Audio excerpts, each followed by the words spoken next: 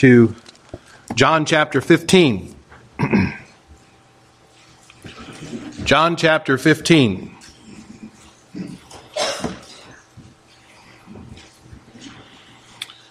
This morning we're going to talk about a subject that we probably don't like to talk about. We don't like to think about it. We're going to talk about persecution. It's one of those words that really kind of we'd like to avoid talking about if we could. But the Lord Jesus spoke to his disciples concerning this. And often in our minds, we think of something like this happening maybe in China or the Middle East or in primitive areas of Africa. And indeed, persecution does take place in those areas, but persecution in a variety of forms can take place even here. You don't read very long in church history without seeing constant acts of persecution toward those who have abandoned man-made religions and bowed the knee to Christ alone as their Lord. And you can pick about any country across the globe where there have been true believers, and you'll find periods of time where there was persecution. Some of it was intense, some of it deceptive, but all of it was very real. I don't know if you've read Fox's Book of Martyrs. It's not one of those easy books to read. But it chronicles the persecutions from the 1st century through the 17th century. I'd encourage you to read it, at least to see the price that was paid by countless believers by standing firm in their faith in Jesus Christ. Now, John Fox records incidents of persecution by Muslims, by idolaters, many others. The bulk of this record involves religious world persecuting those with a true faith in Christ. You look at the opposition at the early believers, those who stood against them and sought to shut them down. It was the religious world of Judaism that rebelled at the gospel of Jesus Christ. And other times it was the perversion of Christianity that mounted attacks against true believers. Can't be help but be reminded of, that great faith chapter in Hebrews chapter 11, where many of the heroes of faith are mentioned, but then there are many who are not mentioned there in the latter part of the chapter.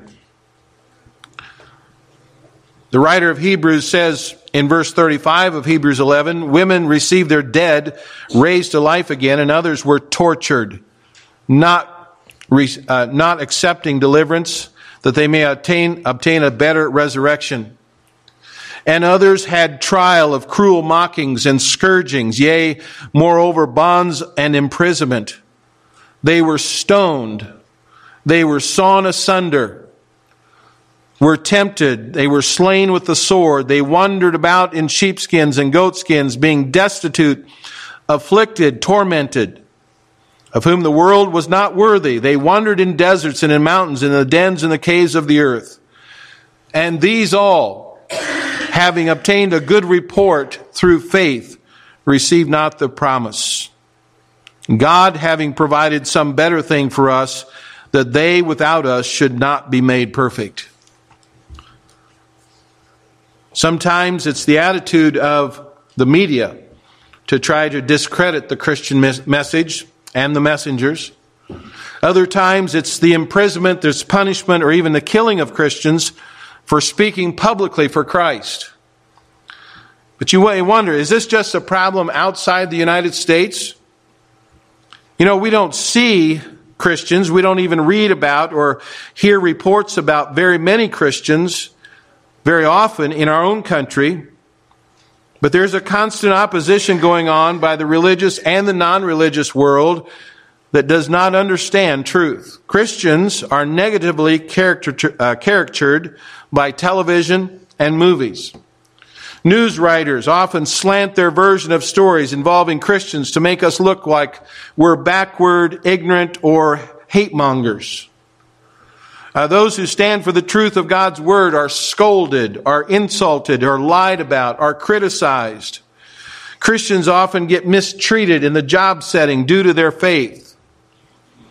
Some get overlooked in promotions, and we could go on, but I think you get the picture. The unbelieving world about us is offended by the truth of the gospel and will stop at nothing to silence the message of Christianity.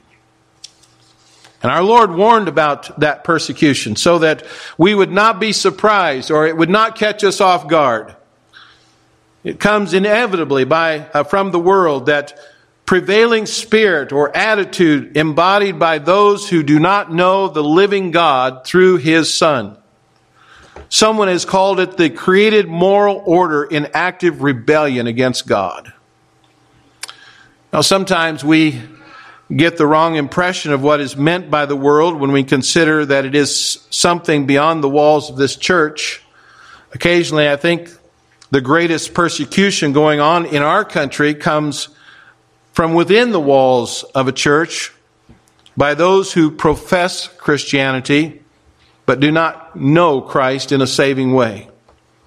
And so whether the persecution comes from within the local church or outside the church, I think we need to be ready to face it. And when persecution comes, we can face it even as our Lord did, without grim resignation, but by resting in the truth of God. So what is involved in facing persecution when it comes? I want you to notice in our text this morning, first there are some commands to prepare. Some commands to prepare. Someone many years ago said mere churchmanship and outward profession are cheap religion, of course, and cost a man nothing. But real, vital Christianity will always bring with it a cross. Paul told Timothy, "Yea, and all that will live godly in Christ Jesus shall suffer persecution." Peter adds to this, he said, "Beloved, think it not strange concerning the fiery trial, which is to try you as though some strange thing happened unto you." And our Lord told the disciples, "Then shall they deliver you up to be afflicted, and shall kill you, and ye shall be hated of all nations for my name's sake." And so persecution, tribulation, trials, suffering are all biblical words that describe the lot of those who stand in faithfulness to Christ and in opposition to the world.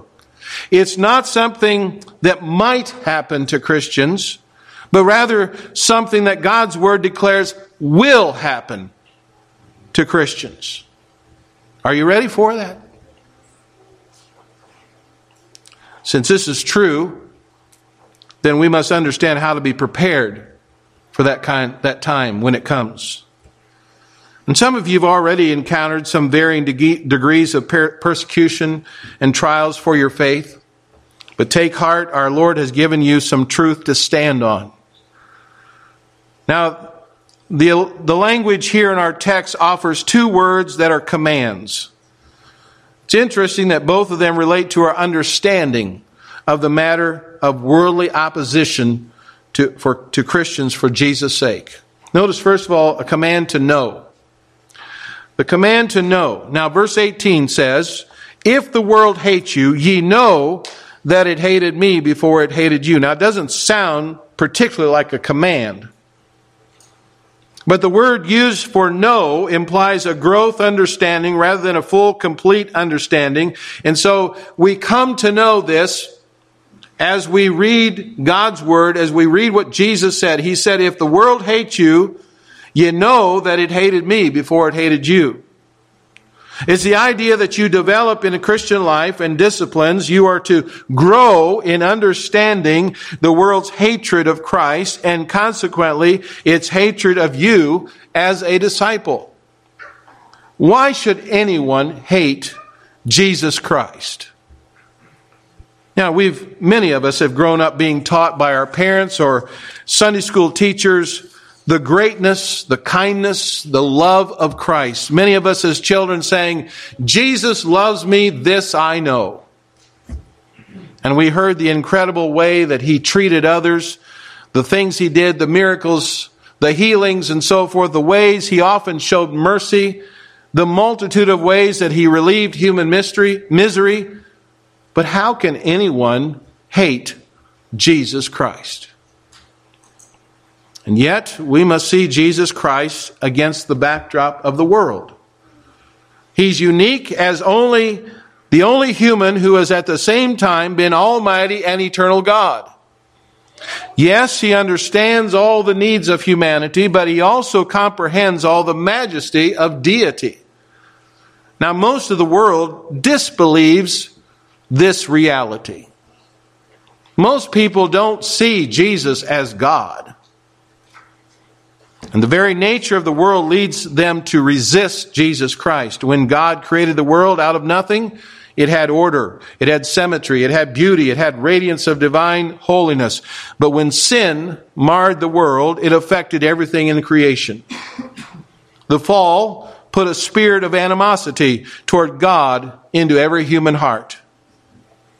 And it is the case of the human creatures rebelling against their Creator due to the problem of man's fallen nature. The Bible says, all have sinned and come short of the glory of God. Man is a sinner. The psalmist describes this so graphically in the 2nd Psalm. He says, "Why do the heathen rage and the people imagine a vain thing? The kings of the earth set themselves, and the rulers take counsel together against the Lord and against his anointed, saying, let us break their bands asunder and cast away their cords from us." The world considers it's their responsibility. The world considers its responsibility to obey the living God and his law as cords, as chains. They see the Bible as something that's going to enslave them, to chain them, to bound them. And so it rebels. The world rebels at the idea that anyone might rule over them. So the attitude of the world since man's fall is to oppose God Almighty and his ruling. Now, this opposition was clearly seen in the way the religious world responded to Jesus Christ. They seethed in their hatred toward the one who came to redeem them from their sin. And over in the Gospels, we see the religious leaders secretly gathering to plot against the Lord. And only they would be frustrated until the time that his being delivered for the crucifixion was at hand. But this is not a first century phenomenon. The world still hates Jesus Christ. That is the true Christ that is revealed in the Scripture. You can be sure that it tolerates and even admires the watered-down versions of who Christ is. But it is repulsed at the idea that Christ being the Savior and Lord and all that entails. So Jesus tells us to realize the worldly hatred and opposition toward him is now passed along to us, his followers. There's a second command here. Command to remember. It's found in verse 20. It says, in verse 20, remember the word that I said unto you, the servant is not greater than his Lord. If they persecuted me, they will also persecute you. If they have kept my saying, they will keep yours also.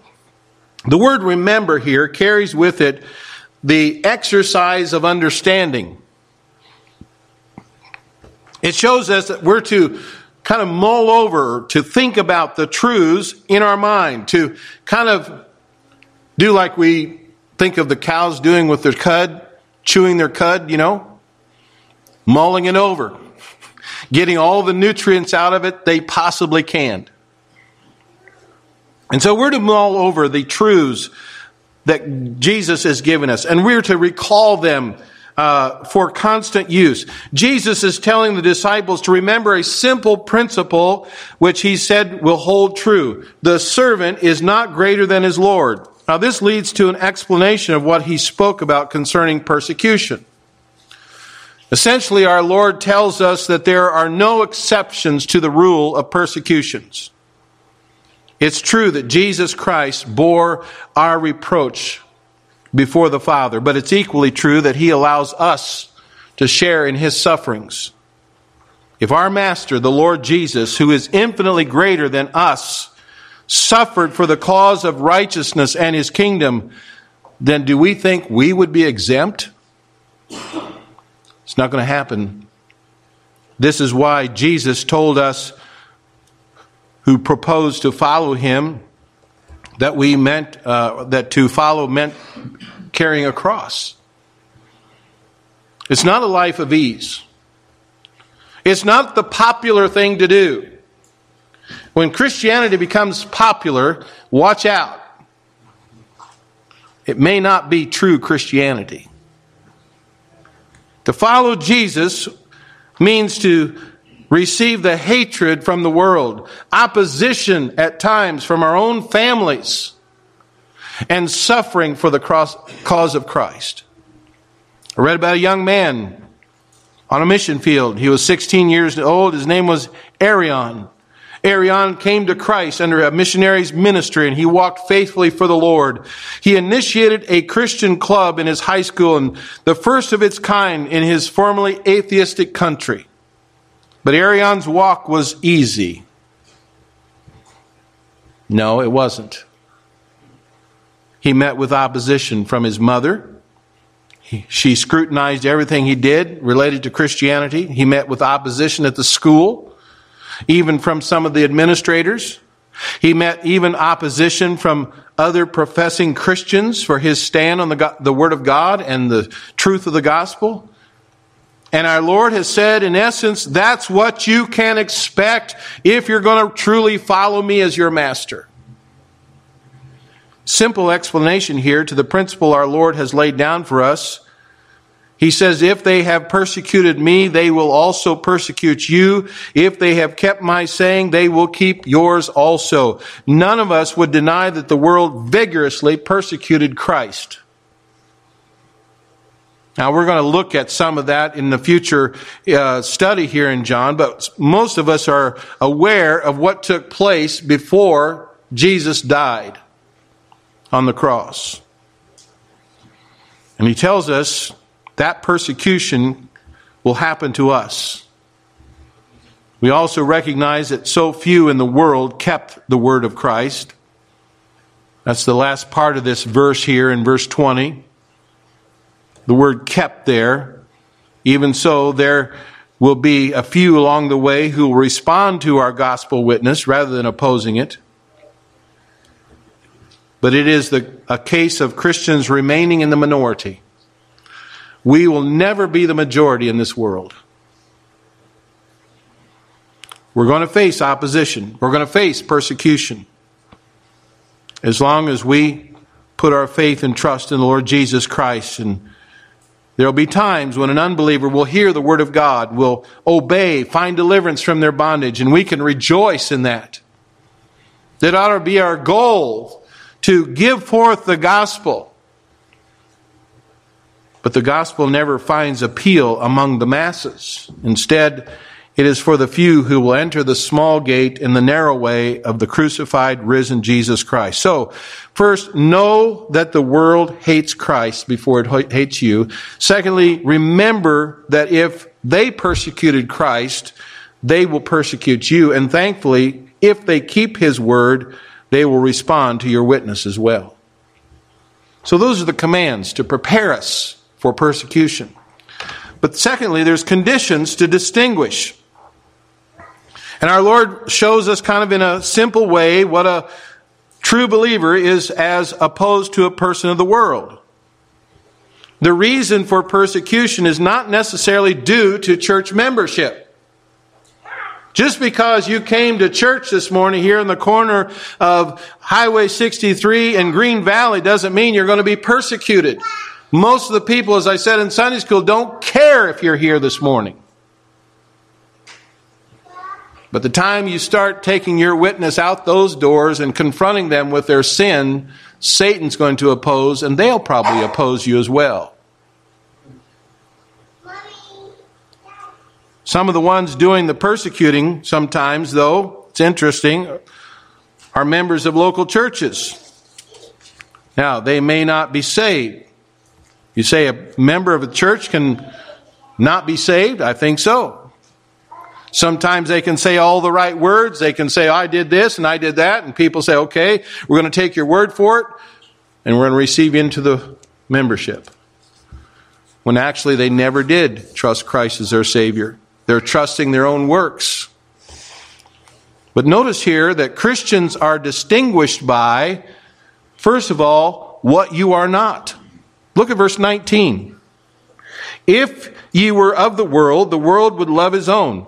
But because ye are not of the world, but I have chosen you out of the world, therefore the world hateth you. Now later in 1 John chapter 2, verse 15, the Apostle John would clarify this statement by saying, love not the world, neither the things that are in the world. If any man love the world, the love of the Father is not in him. He goes on to say, for all that is in the world, the lust of the flesh, the lust of the eyes, and the pride of life, is not of the Father, but is of the world. And the world passeth away, and the lust thereof, but he that doeth the will of God abideth forever. Now, in light of that, we might ask, to whom do you belong? Well, look at your lifestyle. Look at your actions. They're going to unveil who your master really is. Who is your Lord? Check out the way you use your time, the way you spend your money, the things that interest you. I think all of these are clear indicators of whether or not you belong to Jesus Christ. I wonder, do you see the distinct marks of his saving work in all areas of your life? Can you honestly say that Christ is the first and foremost in all areas of my life?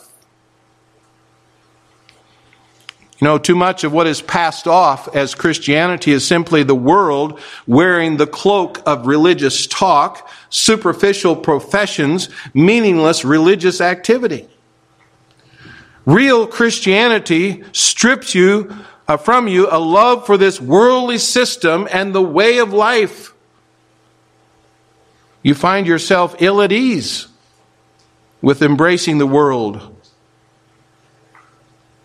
or participating in its offerings. You're uncomfortable following a pattern of rebellion against the Lord and his holy law if you're truly saved. You don't feel at home in this world if you know the Lord. See, the scriptures are very clear that there are some things that do not belong in a Christian's life. This is not to say if a Christian has a very clean lifestyle, he's automatically a Christian. You know, some people are very good people. They live very clean lives. Please don't misunderstand this and get the idea that your works offer you a merit before a righteous judge. But it is clear that when Christ does his saving work in us, we become new creatures. We're changed. We're not that old person that we used to be. We have a new love for this life. We have a new Savior, a new Lord to worship. Notice what it says in 1 Corinthians 6. Verse 9, know ye not that the unrighteous shall not inherit the kingdom of God? Be not deceived, neither fornicators, nor idolaters, nor adulterers, nor effeminate, nor abusers of themselves with mankind, nor thieves, nor covetous, nor drunkards, nor revilers, nor extortioners shall inherit the kingdom of God. And such were some of you.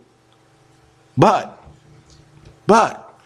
ye are washed, and ye are sanctified, but ye are justified in the name of the Lord Jesus and by the Spirit of our God. You see, God can take that old sinful life and change you and wash you and sanctify you and justify you into a new person. Ephesians 5, verse 3 through 6 says, but fornication and all uncleanness or covetousness, let it not be named among you as becometh saints. neither filthiness, nor foolish talking, nor jesting, which are not convenient, but rather giving of thanks. For this ye know that no whoremonger, nor unclean person, nor covetous man, who is an idolater, hath any inheritance in the kingdom of Christ and of God. Let no man deceive you with vain words, for because of these things cometh the wrath of God upon the children of disobedience. Now, the world cannot understand this complete change in lifestyle. They just don't understand it. Because they think Christianity is all boring. It's all about nothing exciting happening in their life. They don't understand that because there's no pleasures, lusts, and deceptions that the world just loves to prize. And so the world reacts to you as a Christian in the same way they reacted to the Lord. When you take a stand against unholy living, you're going to be ridiculed. You're going to be laughed at. You're going to be scorned. You're going to be opposed. So first of all, what you are not. But notice then, in verse 19, whose you are. First, what you are not, then whose you are. The Lord adds in verse 19 a second condition that distinguishes us, and it is whose you are. If you were of the world would love his own, but because ye are not of the world, I have chosen you out of the world, therefore the world hateth you.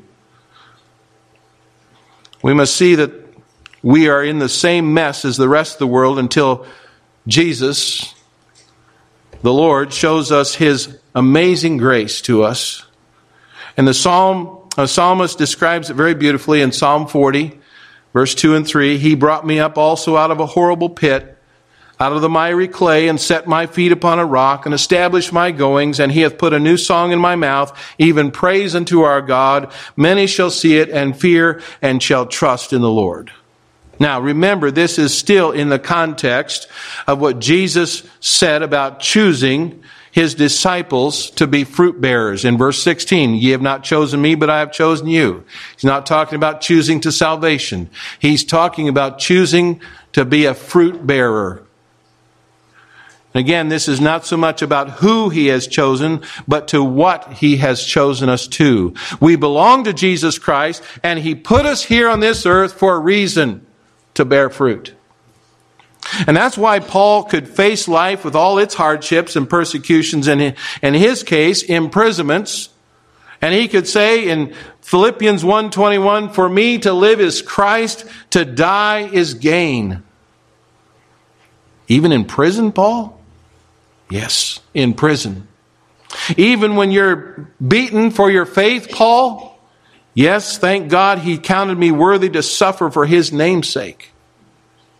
Listen, we must go back to these truths, and we must find rest for our souls in the midst of whatever opposition or persecution we might face. If you are Christ's own, if you're a child of God, then go on through this time for eternity of the glories of Christ that lie before you. Consider the Apostle Paul for a moment. Here's a man who had persecuted Christians, and he had done it with a raging passion. But when he was mightily saved by the grace of God, the persecution was leveled at him.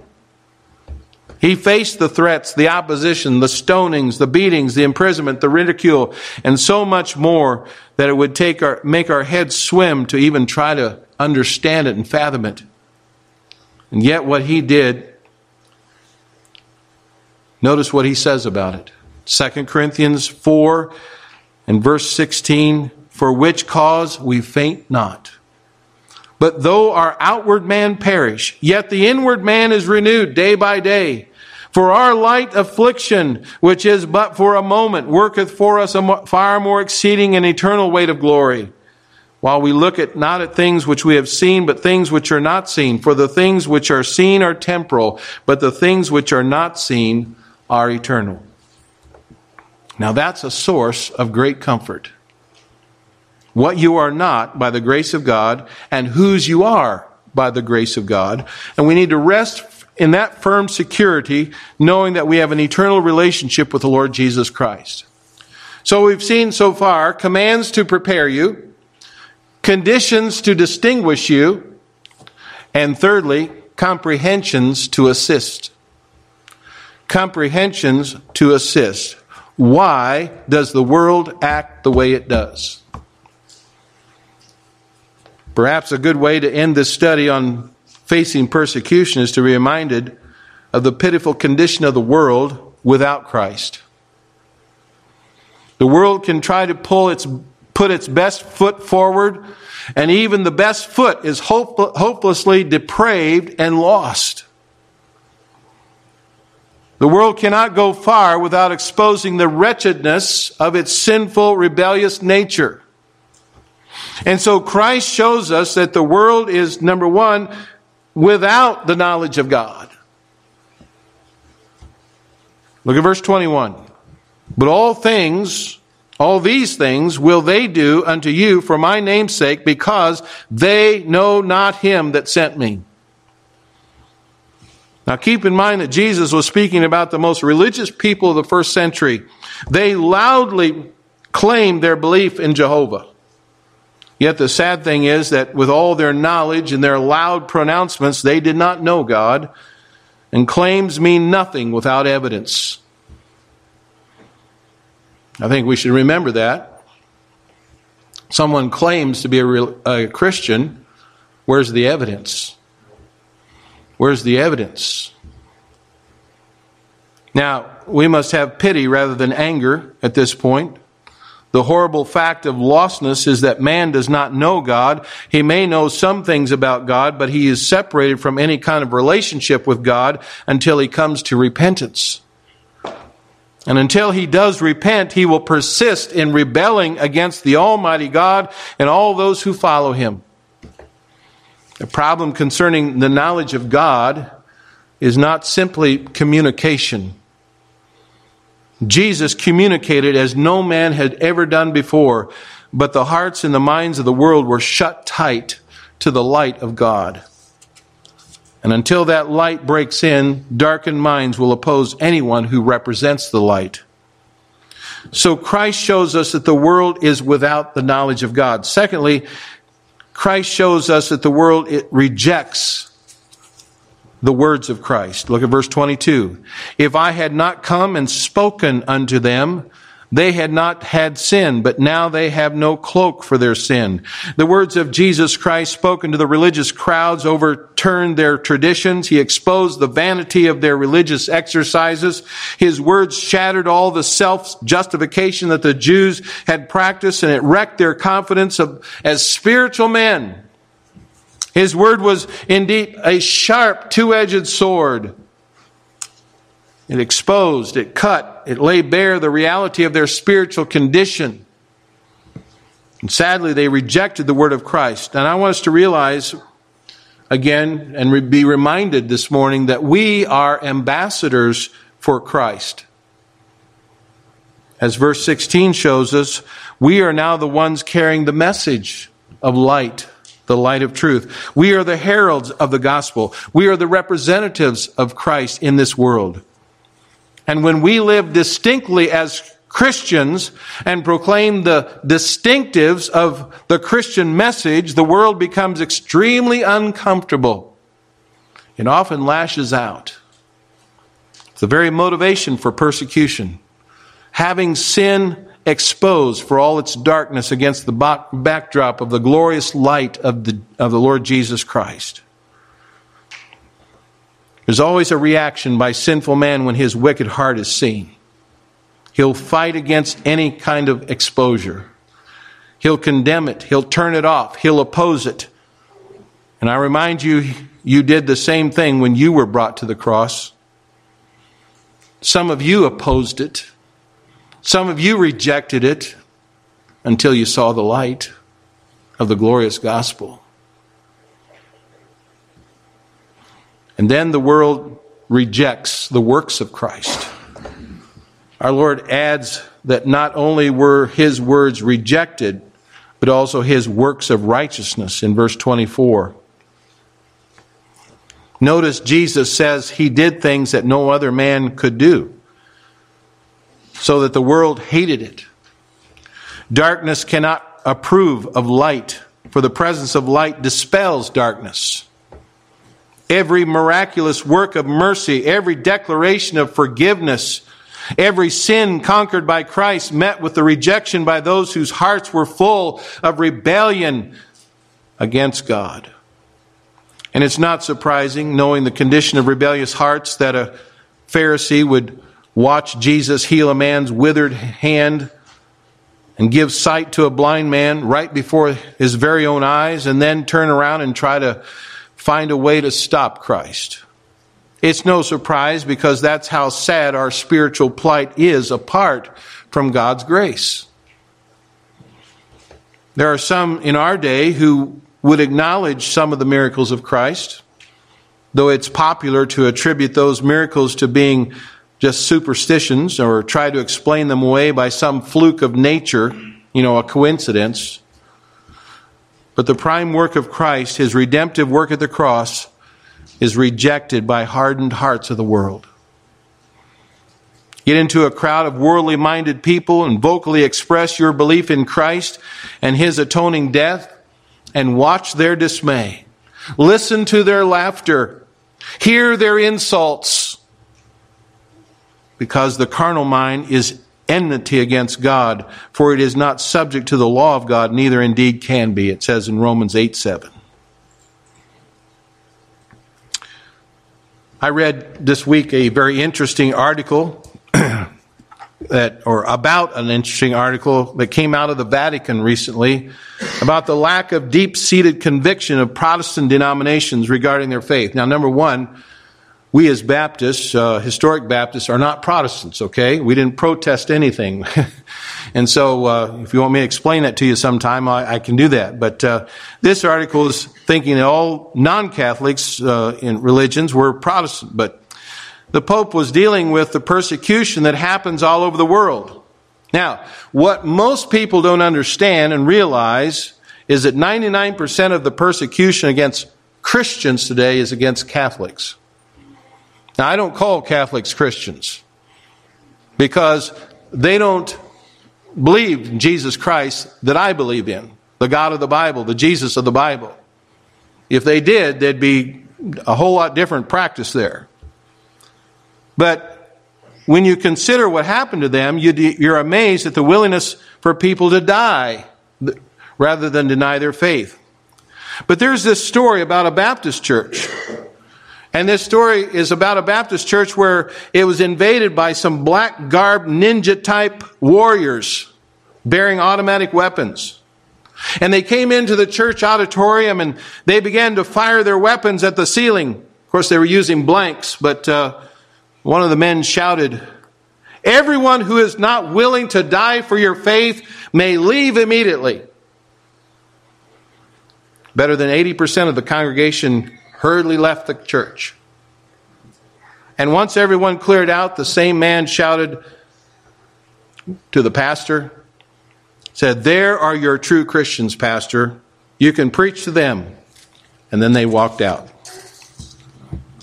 Now, it's just a story, okay? I don't know if it actually took place. But it's a story to illustrate a truth. What would happen in this church if that took place? When real persecution comes, and time, it surely will, how willing will you be to die for your faith in Christ? Listen, persecution in many shapes, sizes, and forms is a reality for all who truly have a relationship with Jesus Christ. And do not think that something strange has happened to you when you're opposed as being a Christian. Instead, find fresh courage in knowing that you're taking part in the sufferings of Christ. Find new strength in knowing that you belong to Jesus Christ and that any degree of suffering is light and momentary when compared to the glories that you're going to receive in eternity. Take heart. Press on in living openly, boldly, courageously for Jesus Christ. Proclaim His gospel to this sin-hardened world. Face whatever ridicule or threat that is cast your way for the cause of the kingdom of God. Rest in the arms of him who suffered on your behalf, so you might have life with him for all eternity. Let's pray. Father in heaven,